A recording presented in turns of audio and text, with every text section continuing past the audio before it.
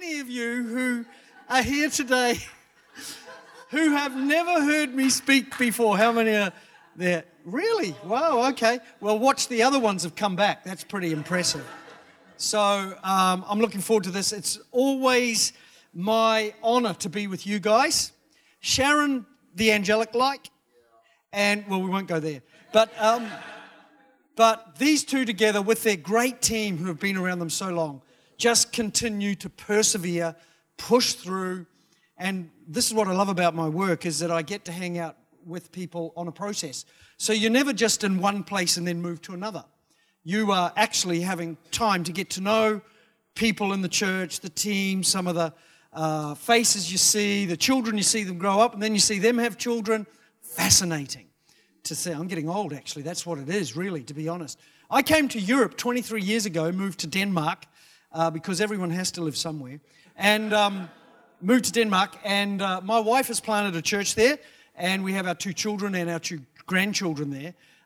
We came 23, 24 years ago because we were told that Europe is the dead continent. It's just dying. And 23 years later, with a new energy from the work of the Spirit and people, leaders, the church is completely different. Did you know in Spain, they are planting a church in the evangelical world, that's including us, every 2.5 days a new church is planted in Spain. You don't hear that much. You just hear about churches dying. In Germany, they plant a church every 6 days. And in France, the evangelical Pentecostal churches grew 2016 to 2017, 15%. This is amazing stuff, isn't it? And here you have a church like yours that I remember years ago was doing great things and touching its community, still is. But here you are going into a number of services, building, all sorts of wonderful things happening for you guys. This is the way it is right now. Well, it's not quite 200. I'm used to touch 200 days a year, but I'm down a little now because churches like yours have decided to partner with us a little, and for that I'm very grateful. I want to say thank you. You've enabled me to knock a few nights off from the schedule, and I'm very glad about that. My wife and I came here to do something. We didn't come to have a European holiday, you might say, and look at the, I love people who we get into town and they'll take pictures, preaching a bit, take a picture of the cobbled stones and, I love Europe. And you think, well, if you really loved it that much, you'd sell up and move over here. You wouldn't just take pictures of cobblestone streets. But anyway, we made that choice along with others, and glad we did. So it's down a little now, which is great. We celebrated our 40th wedding anniversary just recently. 40 years. Unbelievable. You can get less for murder. And the crowd were there, and somebody said, how have you been married to him for so long? And without a blink in her eye, she said, he travels a lot. That's what popped out. Isn't that amazing? It's probably true. But anyway, life is good. I'm looking forward to the next period of what happens in Citygate Church. I know the future is bright, and it's going to be just fantastic. These two, you have no doubt in their tenacity and their willingness to stay with the program and make it happen, alongside a great team that have now been here for many years too. And so for that, I'm very grateful. And I'm looking forward to the day when I can, in many years, when I'm really old, got a walking frame, dribbling out the side. They'll wheel me up and say, okay, you've got a little moment now. Hello, Citygate. And I'll be back, I'm telling you. I'll be back. Anyway, let's get started on the message today. I'm getting a bit sidetracked, as I do. Up here, sidetracked. You have no idea. You think living my life might be fun. You should be in here. Wow. Anyway, this week is a great week because this week I'm with you, then tomorrow I'm in Newcastle, and Wednesday I'm in Vienna, and then Thursday Bratislava, and then I'm back in Norwich. Now, why would you end a week like that in Norwich? I don't know, but there you do that. So anyway, let's get started. I want to talk about a little book in the Bible. It's only 4 chapters. It's called the Book of Ruth. Some of you have read it and know a little bit about it. Actually, the Book of Ruth, is a staggering book because you could have been called the Book of Naomi, and I'll explain that in a moment. It could have been called the Book of Boaz. There's a number of titles that it could have had, but it's called the Book of Ruth. So instead of reading the 4 chapters, how about I tell you the story? Naomi was a Jewish woman who was married and went through a period of time. She had 2 sons, went through a period of time of drought in the nation of Israel. So to get away from the drought, because her husband had perished and died, she decided to move her family with 2 sons to the land of Moab. That's not Jewish. That is outside of the nation of Israel, but she moved there with the 2 sons. Now, whilst living in the land of Moab, her 2 sons also perished. But they had just recently been married. They married, one of them married a woman called Orpah, and the other one married a woman called Ruth. Now, Naomi, devastated, and actually if you read the book of Ruth from Naomi's perspective, it's a great story actually of how to overcome. She changed her name to Mara. When she went back to Israel, she changed her name to Mara, meaning bitterness, or I've had a bitter life. So she struggled herself, but she said to the 2 daughter-in-laws, I'm going back to Israel, the drought is over, so I'll go back home. You have the choice now whether you stay here or come with me. Now, Orpah decided to stay in the land of Moab, but Ruth said, I will go with you because there's something of a kindred we have. We have a family connection, so I'll stay with you and go back to Israel. When they came back to Israel, both Naomi and Ruth were in a predicament because they didn't have husbands. So they were sort of became almost commoners of the land. They had to work on the land, they had to struggle, and it was really a difficult time. So Naomi and a few of her friends talked about Ruth needing somebody who would protect her and the family, and maybe a marriage would help fix up the problem that they were suffering in right now, because their life was not going well. Their life was not a good life. Anyway, Ruth is out working in the fields, and the suggestion comes to her to introduce herself to a man called Boaz. Boaz was a wealthy landowner, had lots of money, but he was not married. And he fell in love with Ruth, and he took over the family responsibilities of looking after Ruth and Naomi. So they were rescued from hardship. They didn't plan that. It didn't go from bad decisions. It just happened. How many of you know sometimes some things just happen? They just happen, and they're out of our control, and we find ourselves in a predicament that we can't get out of. Well, this is the story of Naomi, really, and Ruth. And Boaz comes along and rescues them from this situation. Anyway, what goes on then is, as time goes by, Boaz becomes the supporter of the family and looks after them all. Naomi becomes wealthy and prosperous. Things change. But then Ruth herself too becomes a wonderful woman of God. The story of the book of Ruth is about her change and transformation. So I want to read to you a verse in the book of Ruth that sums up what happened with Boaz, Naomi, and Ruth. And this is it in the book of Ruth. Up here on the screen I have guardian of Abe Abraham, please contact Kids Church. That's not in the book of Ruth. So if they don't show that verse up there, I have no idea what that verse actually says. And is it behind? There it is. That'll do. There it is. Thanks, guys. Ruth 4:14. The women, plural, said to Naomi, "Praise be to the Lord, who this day has not left you," and here's this interesting word, "without a kinsman redeemer. May he become famous throughout all of Israel." That's an interesting verse. First of all, it uses this word kinsman redeemer. I'll explain that in a moment. But it also says this sentence, "May he become famous throughout all of Israel." Now, this is a powerful little small book that leads to a lot of things. Let's examine the word kinsman redeemer. First of all, the word redeemer or redemption. This word means literally the act of purchasing back something previously sold. This word is a powerful word. The word redemption means to buy back and to get it back again. We are redeemed by the blood of Jesus. We have been bought back by him. The second word, kinsman redeemer, you can show that on the slides, please, if you can. kinsman redeemer is where a relative or another one restores the right of the wrong. So you have the idea of redemption, to buy back with a price, and you have an idea of a relative to be part of that buying back.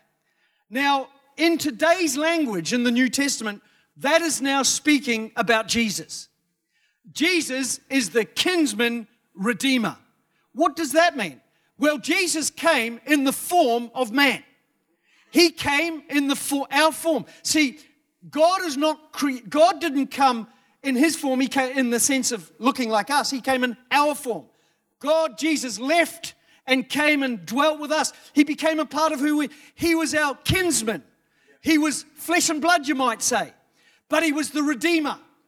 People often say, well, why didn't God just do the act of atonement or redemption? Why didn't he just... No, he wanted to be our kinsman redeemer.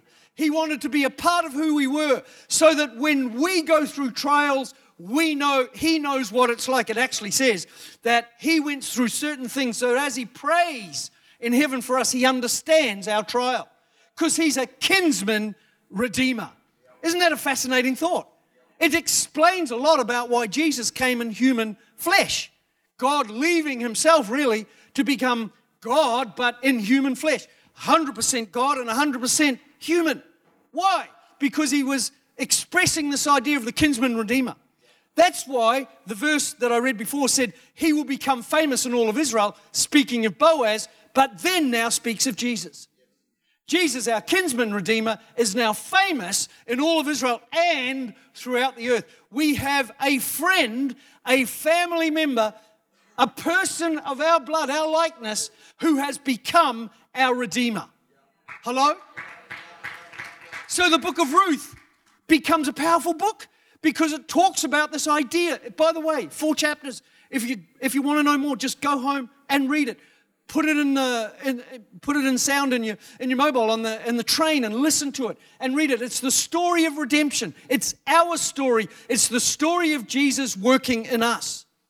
If you're here today and maybe it's your first time here, somebody's brought you along, you're not a Christian, or maybe you're away from God even, and you just come to church. Sometimes you can think, I'm all on my own in this. Sometimes you can think, nobody understands me in this. But you have a kinsman. Sometimes you wonder what you have to do to get right with God. Sometimes you think, what do I have to bring to God? What do I have to do to get right? Well, the gospel says you don't bring anything to God. He brings everything to you in Jesus. He paid the price. He is today your kinsman redeemer. He is part of who we are, but he's brought you back with a price. He's brought me back with a price. That price being his life.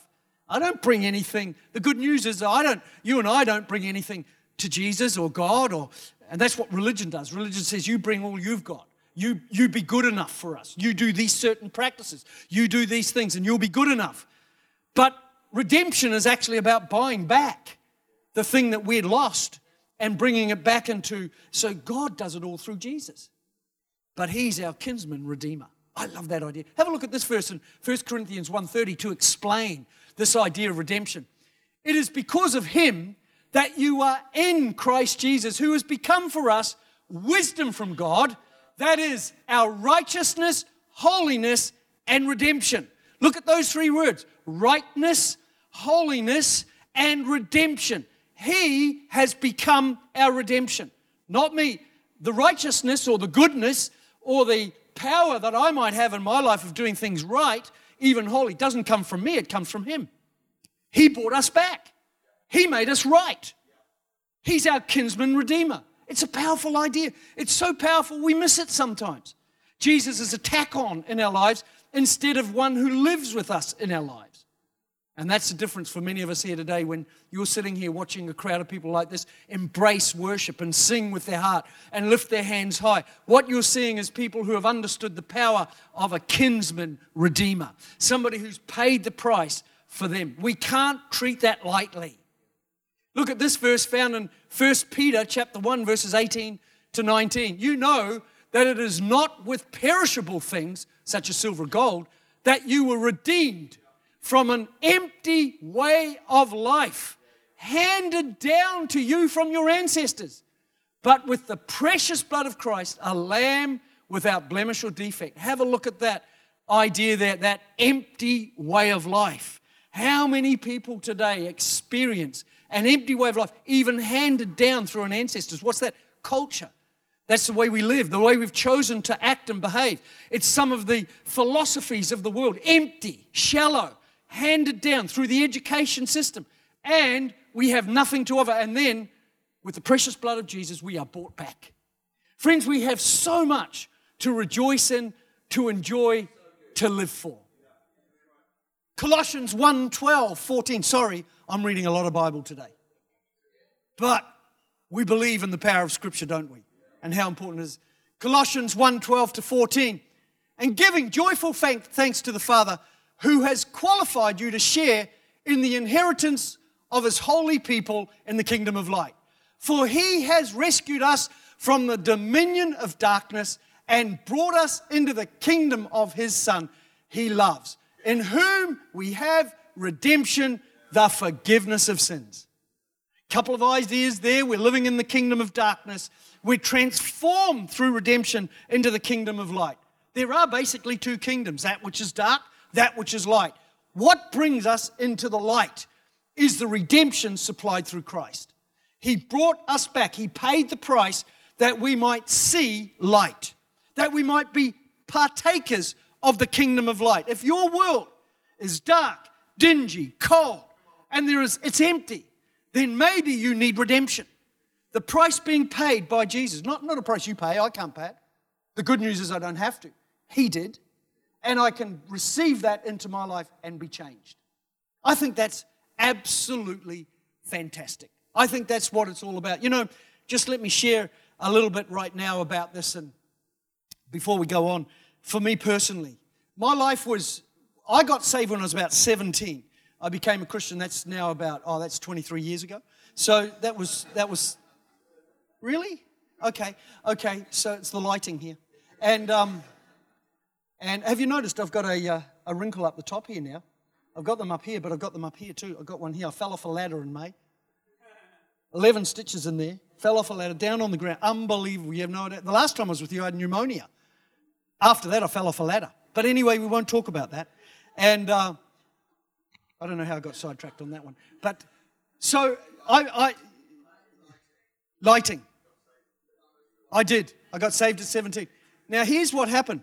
For me, personally, up to that age, my life was exactly what I've read to you, as was some of you. It was empty. It was void. There was nothing. It was just rubbish. And I guess I'd done everything you could do at 17 in those days. You know, I lived on the streets. I was drinking a bottle of vodka neat every night, at least from Thursday through to Sunday. I was sleeping as I said, I used to steal cars just for fun. I was a brilliant stealer of cars because I'd steal a car, drive it all night, and then park it back where I found it so the guy didn't know I'd stolen it. How cool is that? So you never got caught for stealing a car. You just parked it back. Don't any of you think this is he's come up with something here. Actually, my mate got caught because he parked it about a block away and the guy realised somebody had stolen it and he went in the car and he got jail time for that. But the rest of us were, okay, we did it properly. Because you do forget you got to remember where it's parked, you know. Anyway, it was miserable. And my mum, she'd become a Christian. She was going to a great church in Auckland, New Zealand, and it was a growing church, probably about 2,000 people at the time. It's the same church that Bobby Houston, as we know, got saved in, and we were in the youth group together. It was a fascinating church. And I went along to that church. My mum had been going to that church. She was a very, she's so enamored by what happened. I was a professional musician, so she wanted me to be influenced by the music. But as you know, 40 odd years ago, Christian music was really bad. I mean, look at what we've got today with these guys. This is fantastic. The lights, the smoke, the sound. What a sound this church has. You go back 40, we had, but the fruit of the joy is love, joy and peace, and it was sung by people who just like cats on a hot tin roof, really. It was not good. And she used to buy these tapes and records, put them in the record player, and then push it against my wall so the music would go out into my bedroom.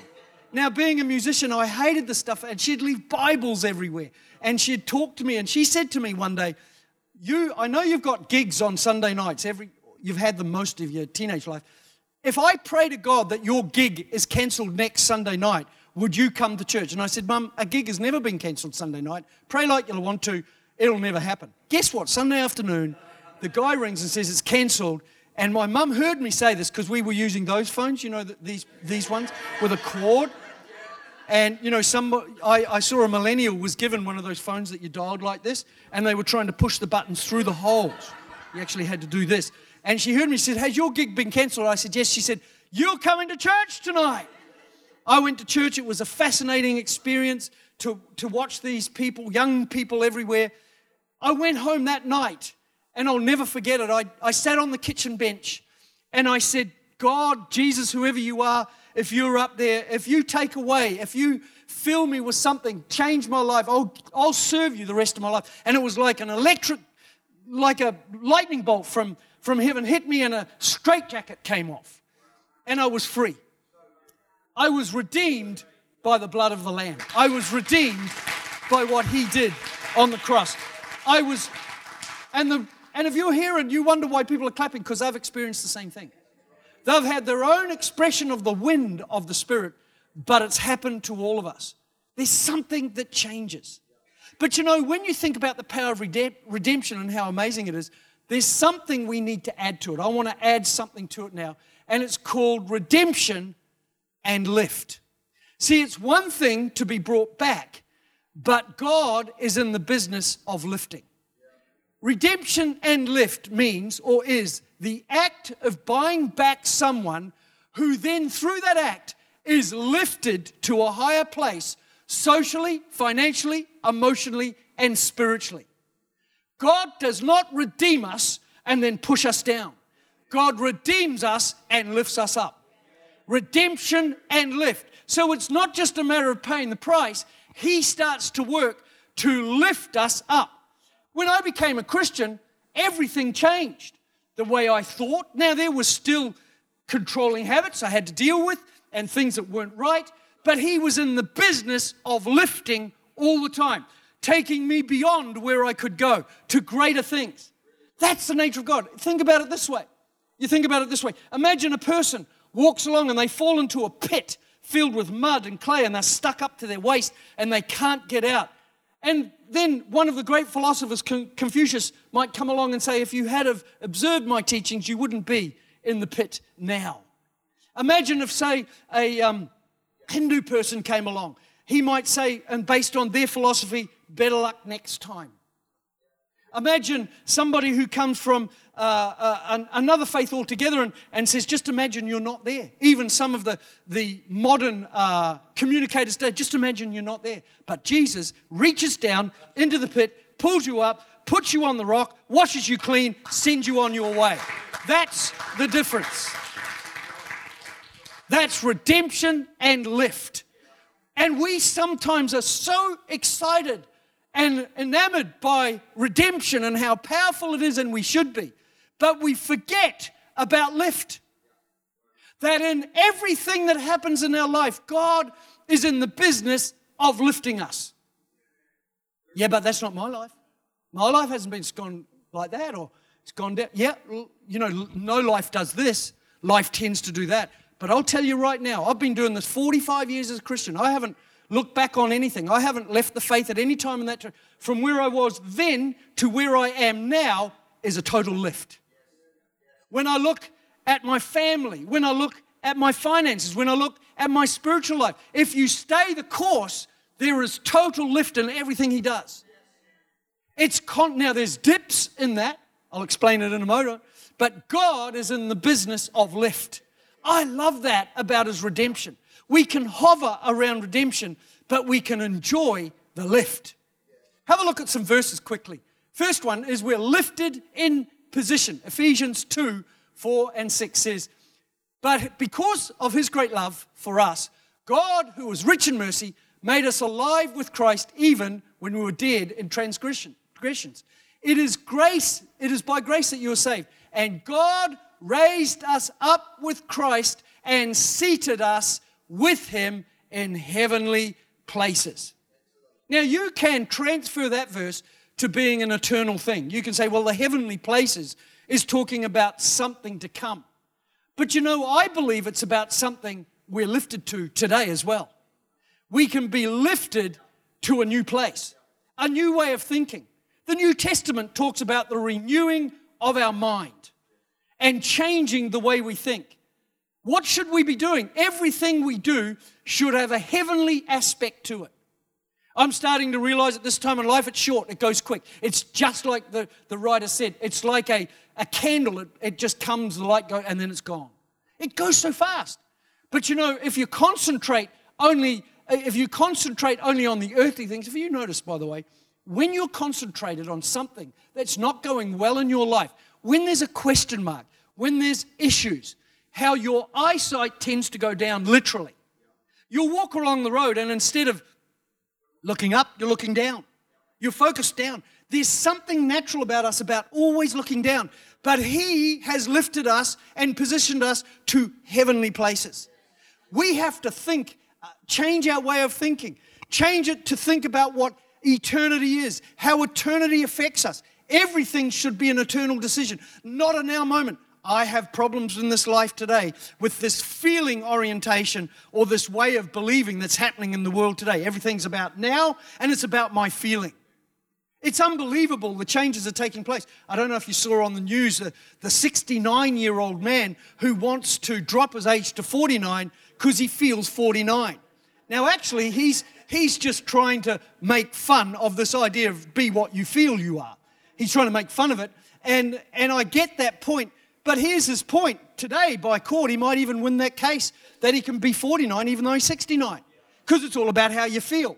Well, I want to help you here. It's all about what heaven says, not what I feel now. We have to make decisions based on what I know is right in heavenly terms. We have to lift our thinking up from the floor of life to the ground and lift it beyond. That's lift. He has lifted us in our thinking. Anybody can start doing this. You just start thinking differently. You start thinking a different way. We are, in the second moment, also lifted through our decisions. No one has left homes, brothers or sisters. This one's, I chose this verse because it's unique to me in many ways. Or mothers or fathers or fields, for me or the gospel, will fail to receive 100 times in this present age. Here's the challenge today. People think if you give something up, you can't get it back and you lose. That's not what Jesus said. Jesus said if you make good, right, biblical decisions, you'll be lifted. That's what that verse says. I have lived in 3 countries, born in New Zealand, moved to Australia, and then to Denmark. Do you know, when we moved to Denmark 23, 24 years ago, to be honest, we left a great position in Australia. We were running a big Bible school. It was well known. Things were going very well. We left because it was going well, and we left because we wanted to come to where it was a bit harder. My wife and I are people who love to work at the coalface. And we prayed, God, take us to the hardest place we can go to. I'm not praying that prayer ever again because we ended up in Denmark, and it's quite hard work. But she's planted a church there and she's chipping away. That's the nature of who we are. But when we arrived there with our teenage kids, the people who invited us to come, it was another Bible school, they gave us a nice home. It was quite good. And we settled in. We had to pay for our transport costs to move over, quite costly. And I remember sitting down with the children saying, guys, this is the last time we'll ever eat out again. We can't afford it. We won't be doing those things. We're on one salary now. Things are going to be quite different. You won't be able to get the clothes you used to. You won't be able to. And that was the thinking because I forgot the lift of a good decision. Well, within 3 months, of course, we were better off than when we started. We were doing better than when we started because God honors good decisions. And when you make a good decision, this is what He does. He lifts you. Well, I'd love to serve on teams, but I have to give up this amount of time and I have to stop doing that and I'd like to, but if I did, well, you've forgotten the lift. If you make a good decision to serve, then you'll find there's a lift in that decision. And there's something that happens in your world that you can't get any other way because God's in the business of lift. He's not leaving you where you are. Every good decision you make has lift at the end of it. It might seem like that decision's going to cost you, It might seem that you're going to lose, but look what he says there. I will return to you 100-fold in this life. Wow. I love that about God's, because then now you don't make a decision for that result. You don't say, well, if I make this decision, God's bound to lift me. Actually, that's not what happens. You make the decision because you know it could be quite costly, but you go into it knowing God is the God of lift. And if we don't have that thinking in our head, we see him as God as Savior, but we never see him the God of lift. We never see him the one who wants to raise us up and take us to the next level. Here's another one. Lift for power. Acts 3:6 says this.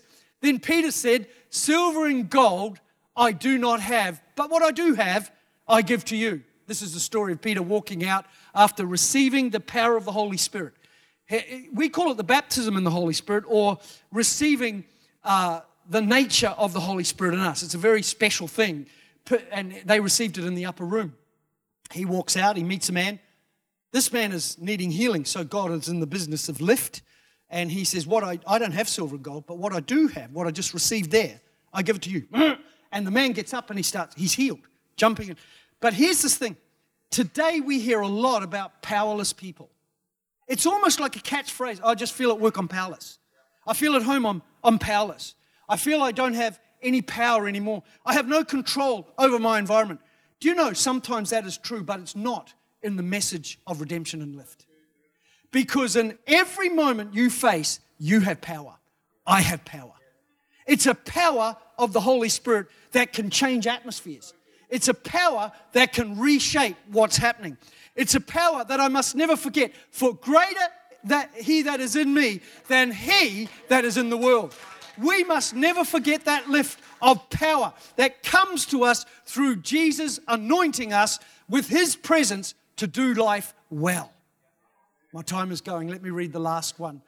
We have lift in tough times. Romans 8:28. You'll probably know this verse. And we know all things work together. We know in all things God works good for them who love God. All things work together for good. You know, when you're going through a tough time, you didn't sort of want it to happen. It was a thing that just happened. And you can sometimes go right down there. What is God doing? Questioning him. What's happening here? What's going on in my world? But you've got to remember lift. Because God will never take something that happens in our life and not cause lift to come in your life. Everything that happens in our life is not predetermined by God, I don't believe, but he predetermines goodness in it. That's a different thing to predetermining it to happen, to predetermining goodness. And he wants to turn it around. The gap between receiving that understanding of lift and the experience is just a matter of time and attitude. The more time you have with the better attitude, you start to discover lift. Then you look back and say, I now understand what happened there, and God lifted me through that circumstance. He has lifted. I love to hear the stories, and you hear them all the time, of people who suffered immense tragedy. And I'm not talking about Christians now, but sometimes they do it better than us, to be honest. But they have suffered immense, and then they start a charity of some sort to help others who go through the same things. And they end up raising multiple millions, or sometimes people to rise up and help with that very thing that was their tragedy. Sometimes they get lift better than we do. Come on, this is our thing. Lift is about us, not about them. Lift is about how we live. And I've met Christians who forget tragedy, just got offended by somebody or stubbed their toe on the chair on the way out, and they're hurt now, and they haven't got over it for 20 years. And you think, what's happened to redemption and lift in your life? Because it's time and attitude. The closer those two things work together, the quicker you are to experience lift. Jesus has redeemed us, but never forget his lift. I want to pray now and close this service, and I just want to say this. There may be people, are you coming to do the music so that I get off the platform? Usually you come earlier than this. So you must have got caught up in the message, just, time to go. You're doing a great job up there, I might add. What sort of whale music have you picked today? Something, you know how it goes. Anyway, she's telling me, usually they come up before you finish, and that says get off. In this case, she's been gracious. I want to just say this to some people out there today. Maybe you don't understand either of these two concepts, redemption or lift. But maybe you do understand this. I need something. I can't do this on my own. I need help in this. Or maybe you're not lifted at all. Your life keeps going down. It gets emptier and emptier. It might be filled with things. And you might have seen some great things happen here and there.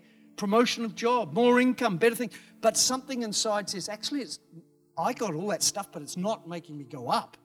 I'm still feeling pressed down. That's because you need the Redeemer. You need the one who paid the price that you can't pay, I can't pay. To say, by faith, I just receive what He's done into my life. So when I pray today, I'm going to pray very quickly in a moment, and I want to, in this prayer, I'm going to count to the number 3, and when I get to the number 3, there's going to be people here today who will say, Scott, I need that in my life. And I'm going to ask you to raise your hand when I count to the number 3 and say, you're talking about, I need redemption. I need to be changed. I need to start anew. I can't keep living this way. You know, when you're stuck in the sea or you're out in a rough sea, the first thing you'll do is raise your hand, help. Somebody will come along and pull you out of that experience. That's Jesus doing that. And that's that moment of faith where we just cross the line and say, Lord, take me, lift me up. And that's exactly what He wants to do. He doesn't want to take you by the head and push you under. He wants to pull you up, out of that thing. Let's pray. Lord, we thank You today for that wonderful story of Ruth, Naomi, and Boaz, and the things that mean so much to us today, written maybe more than thousands of years ago, but it means so much to us today.